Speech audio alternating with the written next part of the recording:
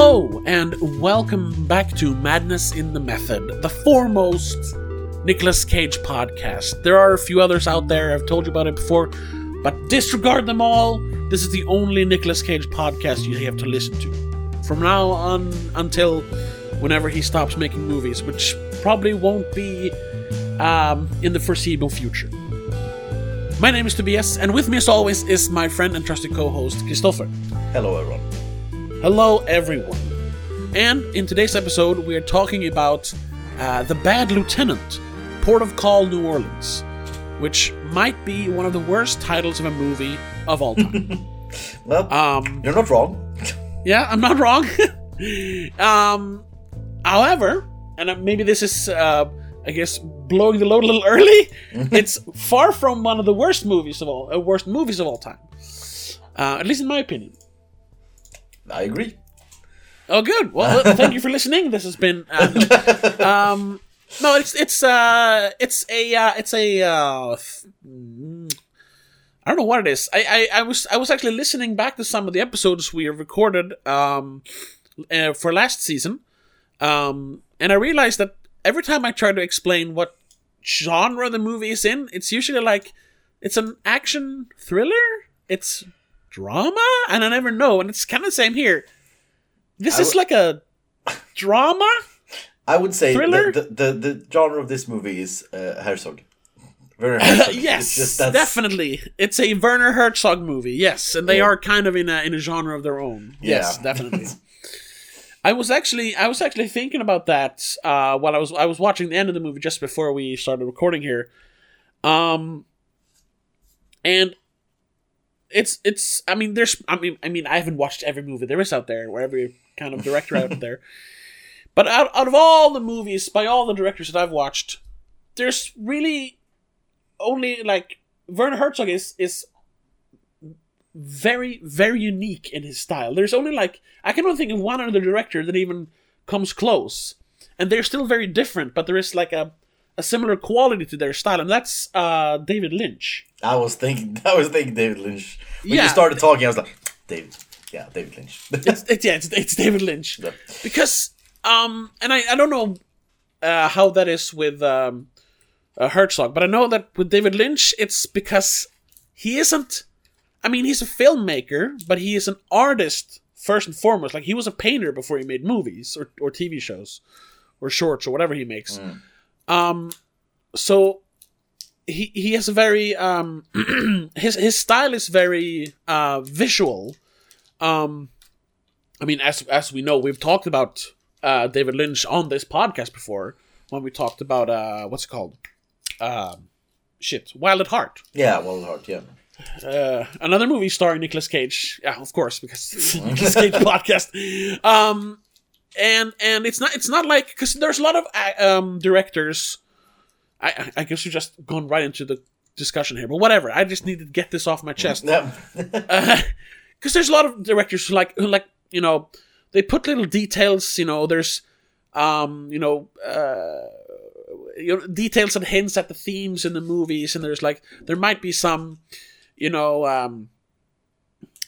lot of visual storytelling, a lot of like thematic storytelling, where like little weird details kind of make sense. Like, oh, that's what this means. The ghost actually means this and this or whatever. When we're talking about directors, but when it comes to Werner Herzog and David Lynch, they just put things in their movies because they like how it looks. In a visual sense. Definitely. Because, to kind of try to tie this into this movie, the deal with the lizards, the iguanas, and the alligators. I know people are like trying to like put meaning to why they're in the movie, but Herzog has literally said that he just wanted to have iguanas in the same shot as Nicolas Cage because it's a striking visual. Yeah, I just like how it looks. Yeah, and it's just while I enjoy heavy thematic filmmaking and all the detail stuff, I find it very refreshing to just have strange visuals, and because it's not like you say Christopher Nolan is a very visual director, but it's different because this is more there's a different quality to the visuals in a Werner Herzog or I guess David Lynch movie. And I watching this, because I haven't watched this since it was new, basically. I really enjoy that. Yeah, I enjoy that kind of filmmaking. So, trying to get back to the original structure of this podcast. Yes, sorry. Well, it was a pretty good segue. So, you have seen it before. Yes. And I saw it back when it was basically new. So, like, 12, what did you think years about it then, and what did you suspect it was still going to be? Back then I really liked it. Because I must have been like, yeah, like in my early 20s, right? Yeah, just before 9. Yes, I was 20 or 19 maybe, I don't know. Yeah. I think I was in like a pretentious phase at the time, so I loved this movie. It's Werner Herzog, it's Nicolas Cage. I mean, there's lizards in the visuals, you know. Oh, I thought it was the greatest movie ever, basically. I have since then grown up a little bit, maybe, you know, found other... My taste in movies has changed. So I must say, while I still enjoy Herzog's movies, I was trying to, like I've talked about before, I was trying to find a meaning in some of the visuals in this. And it wasn't really clicking for me until like halfway through the movie, and I realized, no, there doesn't have to be a specific meaning to the visuals. They're just visuals. So I struggled with the beginning. I still don't like it as much as I did back then, but I still like it a lot. I think it's a very good movie. Yeah, so I, back then, 2009, around there, yeah, I was following this, trying to find who it was. It was this movie critic, Alex Billington. Not some big name, but a guy. Okay, yeah, it doesn't ring any bells. No, it was on firstshowing.net he made reviews. Oh, okay. And he did a list every year, which was... You may remember this because I talked about it back then. The best movies you missed this year or something yeah, like the that. best movies you didn't see last year. So every January he made this list. And I always made it like sort of a tradition to go through the list. Because that was always... I did that too a couple of times. Yeah, because it was... Back then we also went through all the Oscar movies before the Oscar. Yeah. And then... So this one was like sort of the complementary list to the Oscar list. Yeah. And that one was always better. Obviously, because it's not Oscar movies. Yeah, it's not Oscar bait. Yeah, so and this movie was on it. So it was just, I went through a lot of movies, and this was one of them, and I thought, this is a weird movie. I like it, but I can't really describe why I like it. I wasn't super into it, because it was one of those movies where you see it, and you think, there's something here. But I'm not going to dwell in that. I'm not going to try to understand it, because it's not for me. Sort of. But I still had, like, a fond memory of the movie. Like, that's a pretty good movie. Especially for being both a Nicolas Cage movie at this time, and for having that weird name, and maybe the worst poster. Like, it's very basic. Yeah. Yeah, it's these faces, black and white, and then text everywhere. They're really trying to sell it as some like, I don't know what they're trying to sell it as, like a straight up police thriller, basically, which it's not at all. But yeah, so you didn't like it as much now as you did back then, but you still like it. Yes, but I think back then, like I said, I was in a pretentious phase, and I was really like, "Oh my god, this is so artistic! I love it." So I think my love for it back then was probably inflated a bit by pretension. Yeah, and I think I liked it more this time around, because I sort of got it more, and especially now and having this. We say this to every podcast nowadays, but especially now when we've seen a lot of Nicolas Cage movies and more... Yes, more in line we understand Nicolas Cage better, yes. It makes total sense, yeah. Yeah. Well, I wouldn't say total sense, but it makes sense. It makes more sense, yeah. Yeah. But it is a very weird movie, so just quickly going over what it's about. So Nicolas Cage is a cop. I don't remember what he is in the beginning of the movie. Before he's a lieutenant, he's something. Yeah, he's the whatever it is before lieutenant. Yeah, I don't know and what it is. Detective? I don't know. Yeah, and it's during the Hurricane Katrina, right? Yes. Yeah. So 2004, I think. Yeah, and he reluctantly, I think, or well, it's hard to say really, it's just how it's framed, but he saves a prisoner from he's stuck in the jail in the police station. Yeah, he's being flooded. Yeah, so he saves that guy, and but while doing that, he gets like a back injury, I think it is. Yeah, I think they never really explain it, but I think he like lands on something in the water and like hurts his spine. Yeah. And because of this, and I guess more that day, that he helped a lot of people that day, I guess. Yeah. We don't see it, but he gets promoted to a lieutenant for this. Yeah. But then he has this chronic pain, and he goes sort of the house route. Where he gets addicted to painkillers, and he sort of loses sort of faith in humanity in a way, and just is very angry and high all the time. Yeah, because he gets prescription drugs at first. I think he get like OxyContin, I think. Yeah. But then of course, as we know with especially OxyContin, he becomes gravely addicted to it and just keeps upping the dosage. And when prescription drug doesn't work, you go to the illegal stuff. Yeah, so the movie he just starts doing every drug possible. Yeah, so the movie sort of skips a year, I think it is. 6 months or a year, yeah. Yeah, something like that. Where we see where he is now. And he has this... he's stealing drugs from the evidence locker. And he just goes around and being very... He's on the line. He's not breaking the law, technically. While doing his job, that is. Yeah. But it's on the line. You know what he is? He's a bad lieutenant. All right. Yeah. And then his life is sort of a mess, but a working mess, I guess, because he has a girlfriend, and he's like barely managing to keep it together, but he is keeping it together. Yeah. And the entire movie is one murder case that he's trying to solve while his life is sort of... falling apart. Yeah, falling apart around him. Yeah. It's I would say it's very close in a way, not as stressed, but still as Uncut Gems. Yeah, it has that kind of quality. The thing is, the movie is about this broken man who's trying to do this one thing.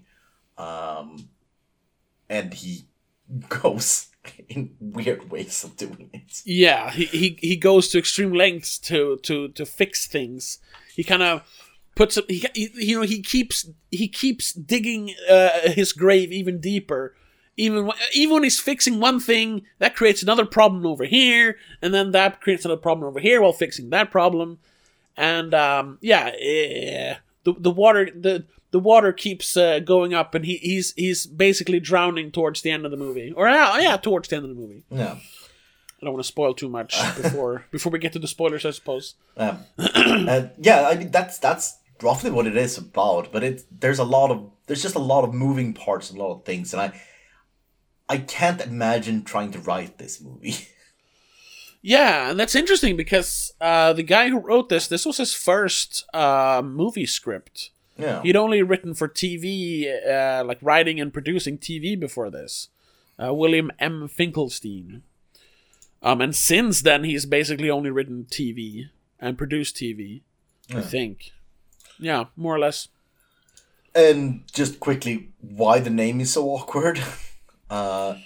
It's because it is not really a remake, but sort of a remake of a Harvey Keitel movie from the 80s, I think. Or 92. Early 92, 90s. all right. Yeah, there was a lot of confusion because, he wrote it as sort of a spiritual remake. Like he took the themes of the original Bad Lieutenant movie, but made it his own thing, but still called it bad. I mean, because it's just a movie about a bad cop. I mean, we got a bunch of those. Yeah. So why he specifically wanted to, like, take that name, because he specifically took the name Bad Lieutenant as a reference to the 92 movie. Yeah. But that wasn't explained to Herzog when he first started making the movie, and when he found out that it's a remake of this other movie, he didn't want to make it anymore. So like, no, it's not really. We just took the name. It's like, what? I don't know why they didn't just call it something else. You can't say like, oh, it's because brand recognition, because nobody remembers Bad Lieutenant from 92. No. I mean, at least not the mainstream audience, And yeah, it's a lot of weird things behind the scenes, and I don't know if it's the marketing or if it's the writer or why they were so adamant to keep the name Bad Lieutenant. Yeah, I don't. Because again, both Herzog and the original director/writer. Yeah, Abel Ferrara, who made the first Bad Lieutenant. Nobody wanted this to be a remake. No, yeah. Everyone was very adamant that this is not a remake. It has nothing to do with it. We're even going to put it in a different time, a different city, because the original is in New York. Just so you wouldn't think it's a remake, but keep the name. Yeah, I don't know. I mean, it would work better to just call it Port of Call, New Orleans, because it's a cool name for a city. Yeah. And it's like, oh, Port of Call. I mean, you see it's like, then you could say, oh, it's a story about the city post Katrina, which is kind of is, but not really, But you could say that at least. But no, they had to put the Bad Lieutenant, Port of Call, New Orleans. It's just terrible title. But I would say, before we go into spoiler territory, just for the few people who start a podcast about a movie they haven't seen and then decide, I want to watch this movie, I guess. This is if you like weird movies that are pretty good, you should turn off the podcast and go watch it. Otherwise, let's go into spoilers. Yeah, I agree. I like this movie. I like this a lot, actually. Especially towards like the last half of the movie. I really like it. Starts ramping up, and I really enjoy that. So yeah, I wholeheartedly recommend it. Yeah. So spoilers then. Spoilers. Well, I didn't even really have. It was like the thing went, but I didn't really have anything like that. You said earlier, well, we're not going to talk about that.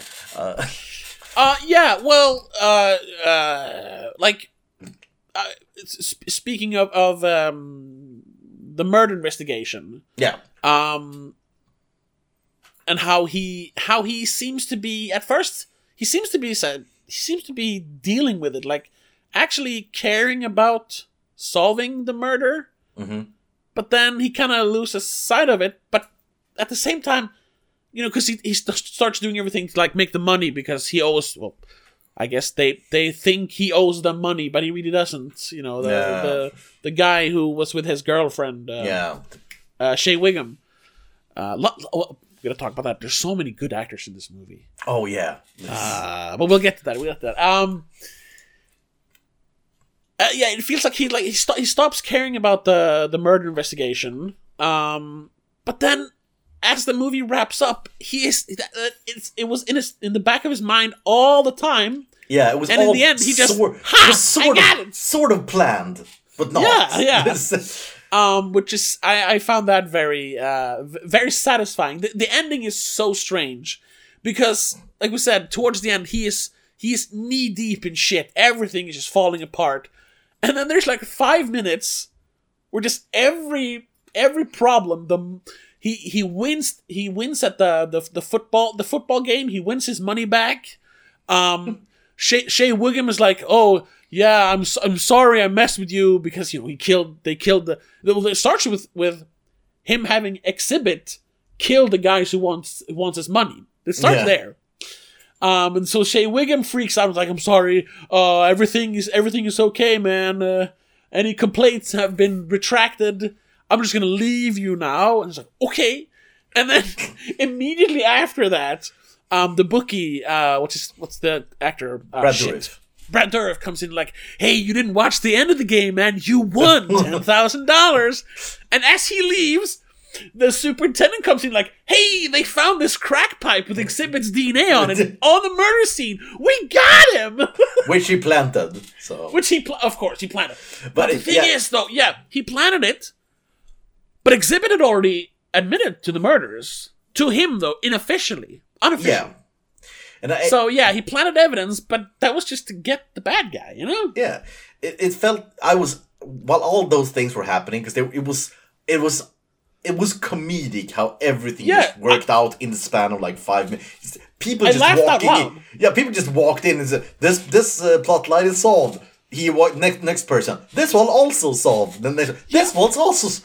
But I mean, when Brad Dourif leaves, he leaves him the money and then just gets literally the superintendent actress moves into picture like, hey man, and shows him the crack pipe. He's like, it's I laughed out loud. Yeah, so I was convinced because I didn't really remember any specifics of the movie from when I saw it the first time. So I was, I remember it was weird. So I was like, is this a drug hallucination? is this what's happening? Is he dead and this is the last moments of his life? What's going on? Because I couldn't believe that it was real based on the rest of the movie, but apparently it was. It was. And if you think about it, if you really think about it, it all makes sense. It's not like, oh, we need to wrap up the movie. It's because everything except maybe the bookie, except that part maybe. All the other things... That was a bit of a luck. Yeah, that was a bit of luck. Everything else has been established that he played his card right at the right time at every part. And you could maybe say, because he did sort of threaten one of the football players not to play. Or he threatened a guy to... what's it called? Throw the game. Throw the game, yeah. Yeah. And that person, he just decided not to play at all. So you could say that maybe they won because their best player didn't play. So maybe that was foreshadowed in a way, but still. Yeah. It felt like it was like karma. So everything was going all right. But then, of course, karma has to come back because he's still done a lot of bad things. So he gets promoted to captain. Mm-hmm. A year after the murder investigation is finished.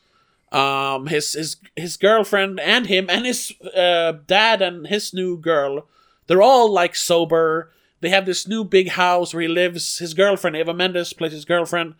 She's pregnant, and everything is just working out. And he's like, so is this when he's gonna get shot or something? Is he gonna die now? But it doesn't. However, we see him. They almost like beat for beat copy a scene from early in the movie. Yeah.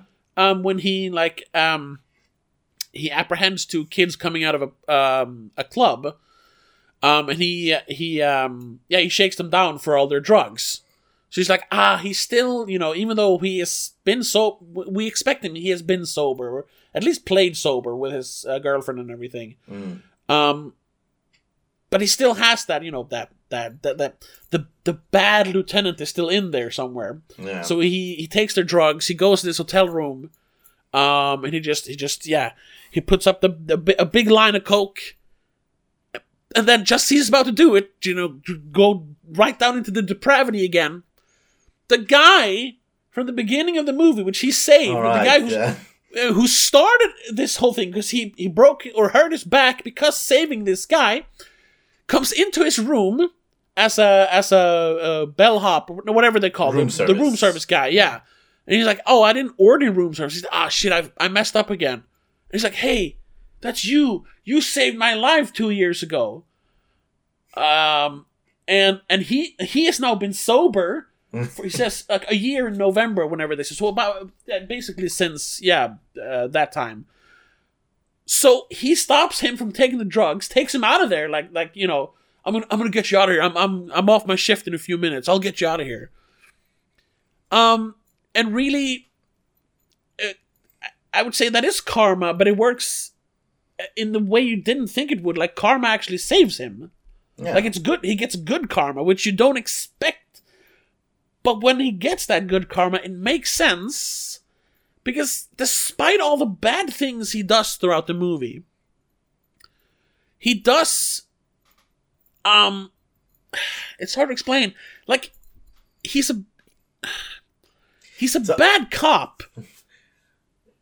Well, But he still does the right thing. I would somehow. say the complete opposite, sort of. What you're, Okay. Maybe that is what you're trying to say, but Yeah, maybe. because you see throughout the movie there are glimpses, and I think that's Nicolas Cage's acting just shining through. That he knows what he's doing. He is a good cop. I would say a great cop, but he's maybe a bad person. When it goes to like his private life and everything, that's when he's a wreck. But I'm thinking specifically of the scene where there's like this SWAT team and they're gonna go into a building and get a guy. Yeah. And Nicolas Cage is like, hang on, he walks around to the let back. me handle this, and he just walks through the other another apartment, picks up some weed on the way, and then go out backside and go in the other way and just get the guy without a bullet fired. And you see sort of in the acting and how Nicolas Cage portrays him, it's like he knows what he's doing. He's good at this. He's very good at this. Yes. So as long as he works, as long as he's doing his job, it works.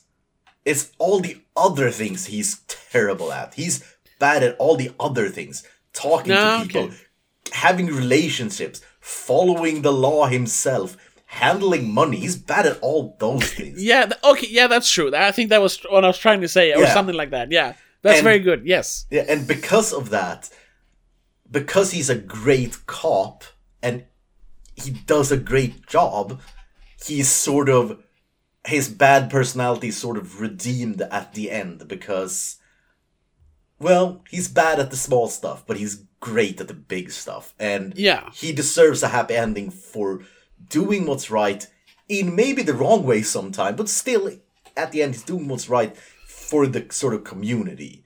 And so he helps people and they help him back in a way, even though he is a terrible person with terrible vices. And it is this, and that's how I see the movie, that this is like sort of there's a weighing between bad person, good cop. What weighs more? Exactly. And at the end we get the good cop. It weighs heavier. So I at least I think in the end, him being a good cop eventually helps him to be a good person, but just when he's about to fall back into being a bad person, he is saved by that guy or by karma in the end. Which he got that guy's helping him because he helped him as a cop, not as a person. Exactly. Yeah. And I think it's an interesting, because it's rare that you see that the good cop who is a terrible person and that works out sort of. Usually it's a bad cop who's really a bad person as well. Like they're one and the same. But this is like he's a great cop on the surface. His methods are not always the best, but he gets results. And it's also an interesting thing is that he never what's it called? He never exploits anyone who isn't already guilty. Yeah. He always gets the guy, and it's the right guy. Yeah. He draws a gun on like an old lady and screaming in her face, and that's the only thing. Yeah, but that's almost because to kill her. But that's because she's hiding a witness. Yeah, she's hiding an important person for the case, who at the end needs to be there to put away the bad guys. Yeah, so and in a way, she is a bad guy, I guess. In his way. That like we said, it's really straddling that line between good and bad. But I mean, he still doesn't kill her. That's And they were technically hiding a fugitive at that time. So yeah. And he tried to be nice the first time. Second time, he has been up for like 3 days. He is high on everything, and he does not have the patience to deal with this. So he just pulls that gun out, like, "Listen, lady, where's the guy?" I really like that the line. I don't remember what the context is. If he's talking on the phone or something, or he goes to his girlfriend, but he's like, "I'm fucked up. I thought I was snorting coke, but it was heroin." Oh yeah. And it's just this shrug. Oh fuck! I hate when that happens. It's like Yeah. Yeah, it's like you remember in Pulp Fiction, she does the same thing and she dies. He's just like, "Oh man, yeah, I'm really fucked up, man." I hate it. Ugh. Again. Oh. Oh damn. no, not this again. Heroin in my nose. Oh no. Yeah, but it is like you said, it's very interesting to see that kind of police, because usually when a movie deals with a bad cop, it's usually like, yeah, this is a bad person, like he's the villain. But here the bad cop is the hero, and it's more nuanced than like, oh, a bad cop means it's a bad person. No, it can be different. A bad person can be a good cop, and I guess, vice versa, so to speak. Yeah, and sure, we have examples of it. We have examples of that trope in a lot of places. I would say maybe like Sin City, for example. We have the same tropes in that one. Yeah, but it gives a lot another layer, just because, as we talked in the beginning, how this movie is made and how the visuals is made, because it's a very gritty, and it feels very real in a way. Yeah, even though it has these weird point of views from people who shouldn't have point of views, like an alligator, dead people. And it's surreal, but it feels real because he is always high. So it's sort of the unreliable narrator thing. Yeah, almost. Yeah, like this is how he sees the world. Yeah, and you can sort of see between the lines how the world actually is. Yes, exactly.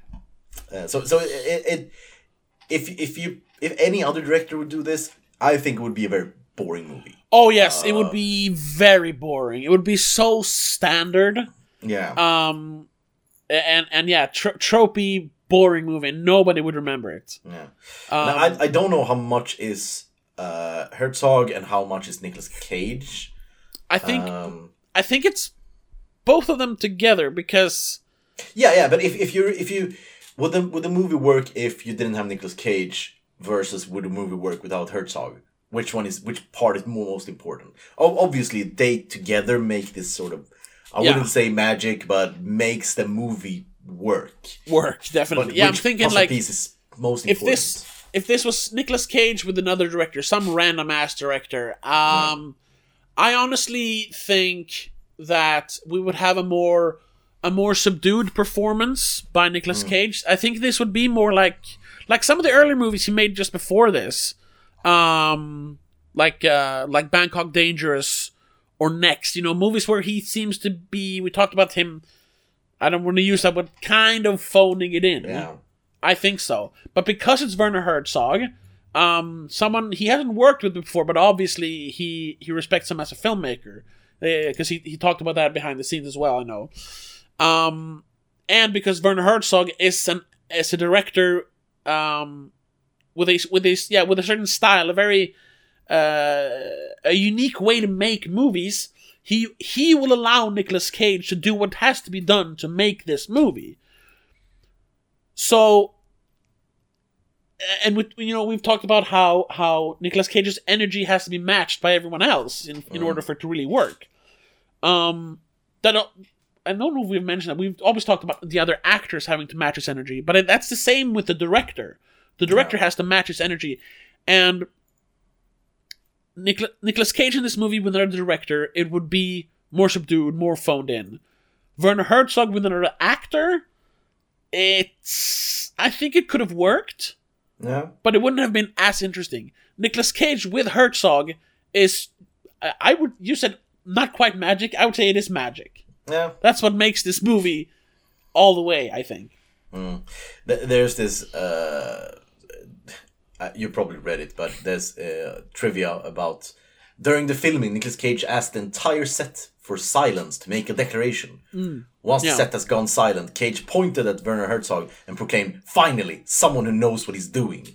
Yeah. And that was regarding Werner Herzog's way of only filming things that he knows is going to be in the movie. Yeah, he doesn't get coverage. He doesn't waste time on stuff he's not going to use because he knows what he's going to use. Yeah, exactly.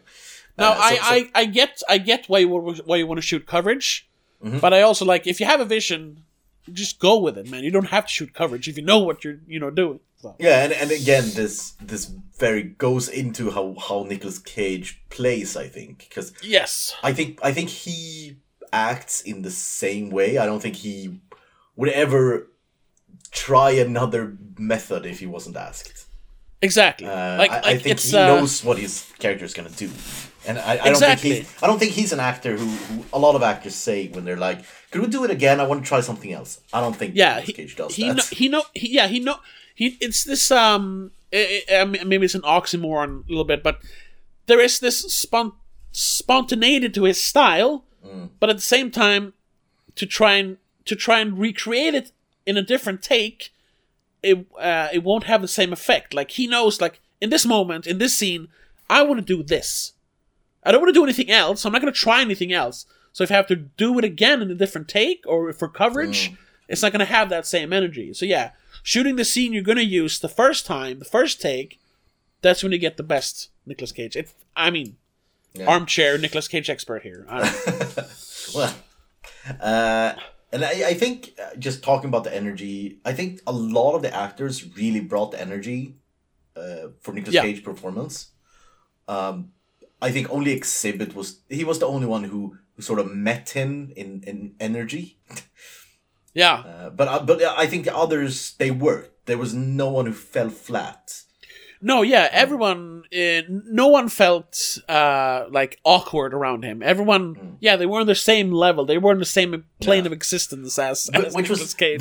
Which was very interesting, just seeing Eva Mendes and Nicolas Cage in this one versus them in Ghost Rider. It's so different. And that perfect example of why a director matters. Like, a lot of people saying, what does the director actually do? He just has action? No. Yeah, no. Look at Eva Mendes and Nicolas Cage in this, and then compare it to just 2 years earlier, their chemistry in Ghost Rider. It's completely different. Yeah. I think I kind of liked it back then, but yeah, we both agree that it's kind of stale, it's kind of stiff between them. Yeah, here it's completely different. Yeah, we talked in that one, if I remember correctly, it was a while back now. Yeah. That you could see they had chemistry, but the dialogue did not work, and it just how the scenes are directed and how the characters were written, it didn't work. It didn't work on paper. No, yeah, there was the scene where they met for the first time in like 7 years at that show. Yeah. That was the one time there was a bit of sparks, but the rest, no. And here, I bought this relationship. Oh yeah, 100%. Yeah, it's a very weird relationship because it was, it's a very tropey thing too. Just that the corrupt police has a prostitute as his girlfriend. Yeah, which and it's drugs with. Yeah, it's basically just, he has drugs, so I'm going to hang out with him. If I give her drugs, she'll sleep with me. It's that kind of... But first half of the movie, that's how you think the relationship is. But more and more you realize, no, they actually like each other. There's actually something here. There's a mutual sort of respect in the depravity. Yeah. And when push comes to shove, he stands up for her. Yeah. Even if it is kind of weird, when the guys come in like, they want to saddle her up, and he's like, and he plays along, but then he gets them out of there before they do it, Yeah, and because he actually cares about her. Yeah, in that scene, I was 100% prepared that he was like, yeah, okay, fair enough, not my problem. Because he's reached the bottom. He doesn't care anymore. He just needs to, get them out of there. Yeah, but nope, he actually cared. Always in the back of his head, he's always, he's working on something that he's not showing you. Yeah. And it was the same thing when he, like, okay, I need money, so now I'm going to deal with Exhibit, even though I know he's the guy who murdered this entire family that I'm trying to solve, that murder. But I'm going to deal with him. And he's like, so am I, like, clear now from this murder investigation? He's like, look at me. Now look at you. Do you think I ever gave a fuck about those people? And he was like, oh, shit. I was like, oh, no, he didn't. He was just like, but then he did in the end. Like, ha! He was playing 4D chess with everyone. Yeah. And I would say that's the only, I don't know if that's even the only negative thing I can say about Nicolas Cage, but that is because I know audience. He downplays the character's thoughts, I guess. So most of the time you could read it like, oh, he was lucky. Yeah. But no, this was like he was planning most of the things. In every situation, he sort of knew what he was doing and he did the best. Well, and except when he's like super high and bugging people on the street, but otherwise, it's like there is always like calculated plans and there's always things happening. But Nicolas Cage downplays that so much you can't see that in the acting. In a way. For all his very over the top acting, there is a subtlety to the character. Believe it or not, that some people might miss. Yeah, I agree. Yeah. And so the scene we talked about in the end, where every character in every plotline appears and says it's all solved. You could read that like, well, that was a bad written ending. They just needed to close out the wrap movie. It up. Yeah. Wrap it up. But no, if you actually look at the movie and actually look closely at the acting, you see that no, there was all foreshadowing up until this point. The plots were working, just you didn't see the cogs turning in his head all the time. Yeah, because you're not on every drug known to man. He is. Yeah. And we're not really like, we see his strange perspective sometimes. Is why we see the souls dancing and the iguanas and everything, but we're never let in like deep enough to actually understand him as a character. Like, he's always closed off. There's some stuff that we don't get to know about him, which makes sense. I would say it feels appropriate for the character. Nicolas Cage character in this movie, that's the character that Charlie Sheen wanted to be when he talked about himself in that interview with Tiger Blood. yeah.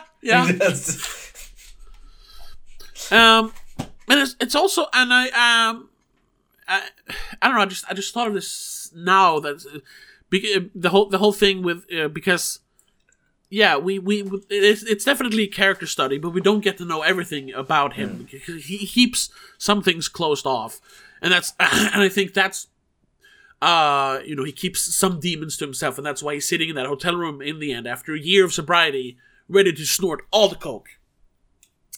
It reminds me of excuse me. It reminds me of Matthew McConaughey's character in True Detective. Another one where we get to know a lot of that character, but there's still, at the very end, when he is completely opened up, there's still some stuff we don't know about the character, because there's always going to be that little nugget of darkness inside. Yeah, and you said character study, but I would say, well, it could be both, I guess, but I would say this movie is based on the ending and the beginning of the movie, because it really sort of feels like this is just a few days in one day in his life. Oh yeah, sure. It's a slice of life story. That at the beginning of the movie you see that there has been things before that we didn't see, and at the end of the movie you feel like his story isn't ended here. It's just gonna keep on going up and down for the rest of his life, sort of. Oh yeah, sure. This is a few important days in his life, but it's not the end of the story. Yeah, exactly. Yeah, and I think I like that in these movies about which is sort of a character study or following a character where you see a few days in this guy's life and you realize that maybe in a few years these days won't be that important to him, but it was very telling to the audience who this character is. Yes. It's a very good movie. It's a very good movie. Yes. And I think people should watch it more because nobody's heard of it. No, yeah, it didn't. It's kind of weird to say that a movie that made $10 million was a flop, but even by that standard, it did flop because it cost $20 million to make. So yeah, it made no money basically, which is sad. Have you been looking into any reviews of the movie? Any from the time? There are a few. I read a couple of them. And there's a lot of there's only one negative, which once again I think is one of those people who just didn't get it. I mean, not that they don't understood it, but it was just not their thing.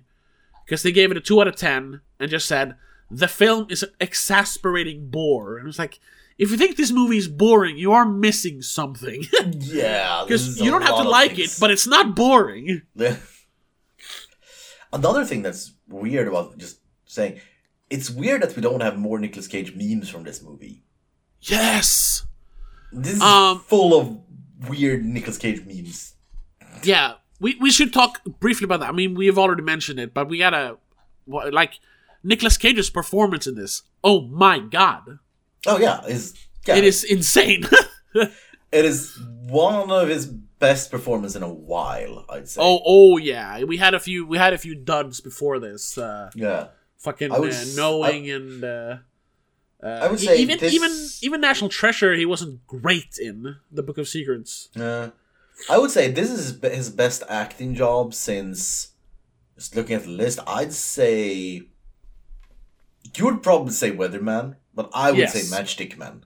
I was looking at exactly those two. Yeah, and I you're right to a certain extent because I loved him in Weatherman. But that was a very different character. That was a subdued performance because that was the character. But yeah, in matching energy, this is his best in Matchstick Man. Yes. But I would probably pick Weatherman because I love that movie. Yeah, and I thought it was good in it, but I didn't think it wasn't amazing. It's not a memorable acting. It's a memorable movie. I'd say. Yes, exactly. And also the movie was more more your type than mine. So. Oh yeah. You mean Pitch Black? Super depressing? Yeah. Yeah. This is like I don't know. Out of the movies we watched, I'd say this is like in his top 10 best performances. Oh, top 10? I need to go through the list. I don't know about I'm pulling that a little bit out of my ass, but I don't know about top 10, but if I'm just quickly glancing over the list of what we watched. I mean, you have of course Vampire's Kiss. That's number 1, of course. We have Red Rock West, very good in Red Rock West. Mm-hmm. Of course, Leaving Las Vegas, that's like number 2. That's so great. That's amazing. Then we have, would you say Face Off is in there? Yeah, definitely Face Off. Yeah. Then of course, Snake Eyes. Snake Eyes. It's so good in Snake Eyes. That movie kind of falls apart, but he's so good in it. Yeah. Bringing Out the Dead, that was a strong performance. Yeah, that's true. Movie wasn't that strong, but his performance. He's very good in it. Yes. Yeah. Family Man, I think it was very good in Family Man. Yeah, not top 10 for me though. Not top 10. But then Adaptation, I know you weren't super impressed by that movie. I mean, you liked it, but I mean, maybe not that much. No, but I think the acting is probably top 10 specifically because he's portraying a real person. He does that very well. Yeah, and then for me, Weatherman, and then it's this. Yeah, I don't even know what that was. That must have been top 10, right? One? Yeah, I think so. Yeah, maybe it is top 10 for me too. Yeah. I don't know. Well, when I'm looking over it. It's not a lot of good movies, but yeah, maybe. Yeah, I think so. Yeah, so, were you done with the reviews for the professional? There wasn't anything super interesting. Let me see. He got a 10 out of 10 for Roger Ebert. Roger Ebert, who's very inconsistent. Sometimes I'm like, I fully agree with him, and I'm just like, you're an idiot. But he says, nobody's better at this kind of performance than Nicolas Cage. He's a fearless actor. Yeah, that's true. He doesn't care if you think he goes over the top. If a film calls for it, he will crawl to the top, hand over hand with bleeding fingernails. Yeah, really nailing what makes Nicolas Cage so special. Yeah. And then someone pointed out, gave it an 8 out of 10, Chicago Reader. Herzog deserves the lion's share of the credit for the movie's quality, but Port of Call New Orleans is also a comeback for Cage, which, yeah, he hadn't done a great performance in a few years there. So, yeah, pointing out that, it's Herzog's quality as a director, I think, really lifts this movie, together with Nicolas Cage's performance. Otherwise, not anything special here. It got a 69 out of 100 Metascore. So for the pleb reviews, Yeah. It's a 6.6. Yeah. But most reviews from around the time are favorable. There's a lot of 8s and 9s. That one low that I found, because it's weird, was a 5. But his biggest criticism is it is not as good as the original. So okay. And he goes over that. Everybody says it's not a remake, but we all know it's a remake, and by that standard, this one is worse. So I don't know. Yeah, well, yeah. There's something there. We don't know if it is a remake or not. I don't know. And I haven't seen the original, so I can't say. Yeah, there was one I liked that I was going to highlight was 8 out of 10. The Nicolas Cage we loved is back. 15 exclamation marks. I just watched this at London Film Festival. This is from 2009, by the way. And went in expecting to hate it, as I love the original. But I have to say, the film is excellent. Certainly Cage's best film and best performance since leaving Las Vegas. Herzog has done a brilliant job, and the film stands on its own, apart from the Ferrara film. I won't spoil bits by mentioning them, but the film has several standout memorable scenes worth the price of admission alone. Herzog has always been said that training for making film is life, not a stuffy film study class, etc. If you're familiar with his work or sensibilities, you'll get even more insight into how cool this guy is after watching this film.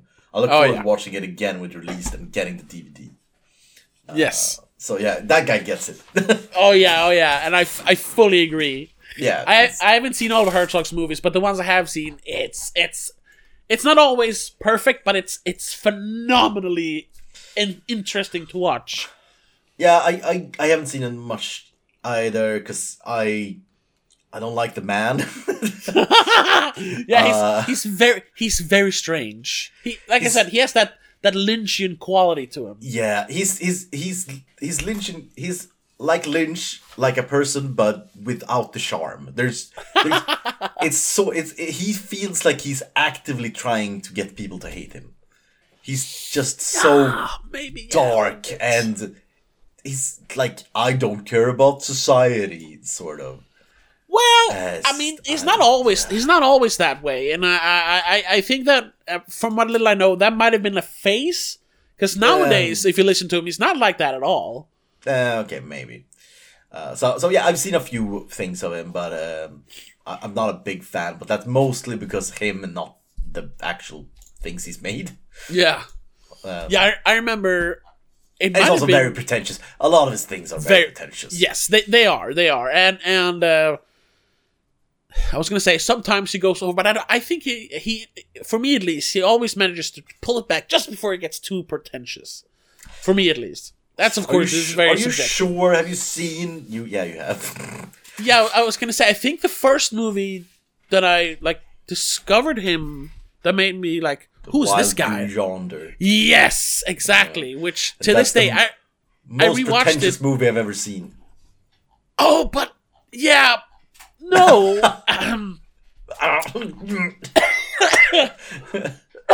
Because I actually rewatched it not that long ago. When did that come out? Like 2005 or something? It's a little earlier than that.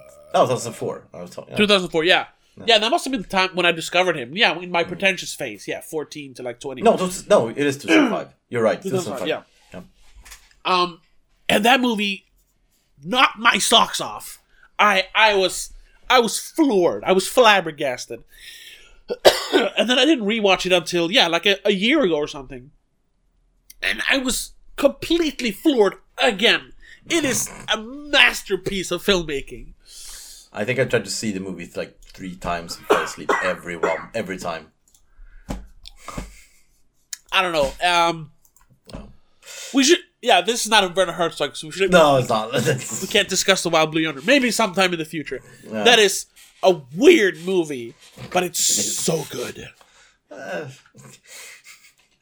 But, well, I guess we're at the end of the podcast. The Nicolas Cage podcast, not the Werner Herzog podcast. Yes. And what are you going to give this movie? Well, I saw that in my youth, I had actually scored this on IMDb. And back then, I gave it an 8 out of 10. And like I said, I liked it more back then than I did now. But after discussing it... I think I'm going to stick to that 8 out of 10. No, me too. I'm sticking with an 8 for this one. It's a good movie. Yeah, it's a highlight. It's not something I would like put on a Friday night. No, with a bowl. It's not an with easy... a bowl of popcorn. But I mean, no, it's a good movie. it's one you carefully choose when you have the right people around. In the right setting. Yeah. It's not like, we should watch a movie and hang out. Like, you don't watch this. No. So in 2009, he made 2 movies. It was Just Knowing, and The Bad Lieutenant, Port of Call, New Orleans. So next week, we're going to go over to 2010. Made 2 movies in 2010. I've seen both, and I would say I like both. Yeah. I've seen only one of them. First one is Kick-Ass, which is next week, and the week after that, the Sorcerer's Apprentice. I've heard a lot of people speak favorably about that one. Yeah, saying it's like it's a good light entertainment, fun movie. Yeah, it is good in the same way that like National Treasure is good. Yeah, it's like and it's another fun. Disney movie, fun. so yeah, it's fun. But so next week is Kick-Ass, which we've all seen, I think, several times. Oh yeah, and I'm that's also one that I'm anxious to rewatch because that director, whatever his name is, I don't remember. I really have a love-hate relationship with him because there's something about him that I just hate, but goddamn, his movies are cool sometimes.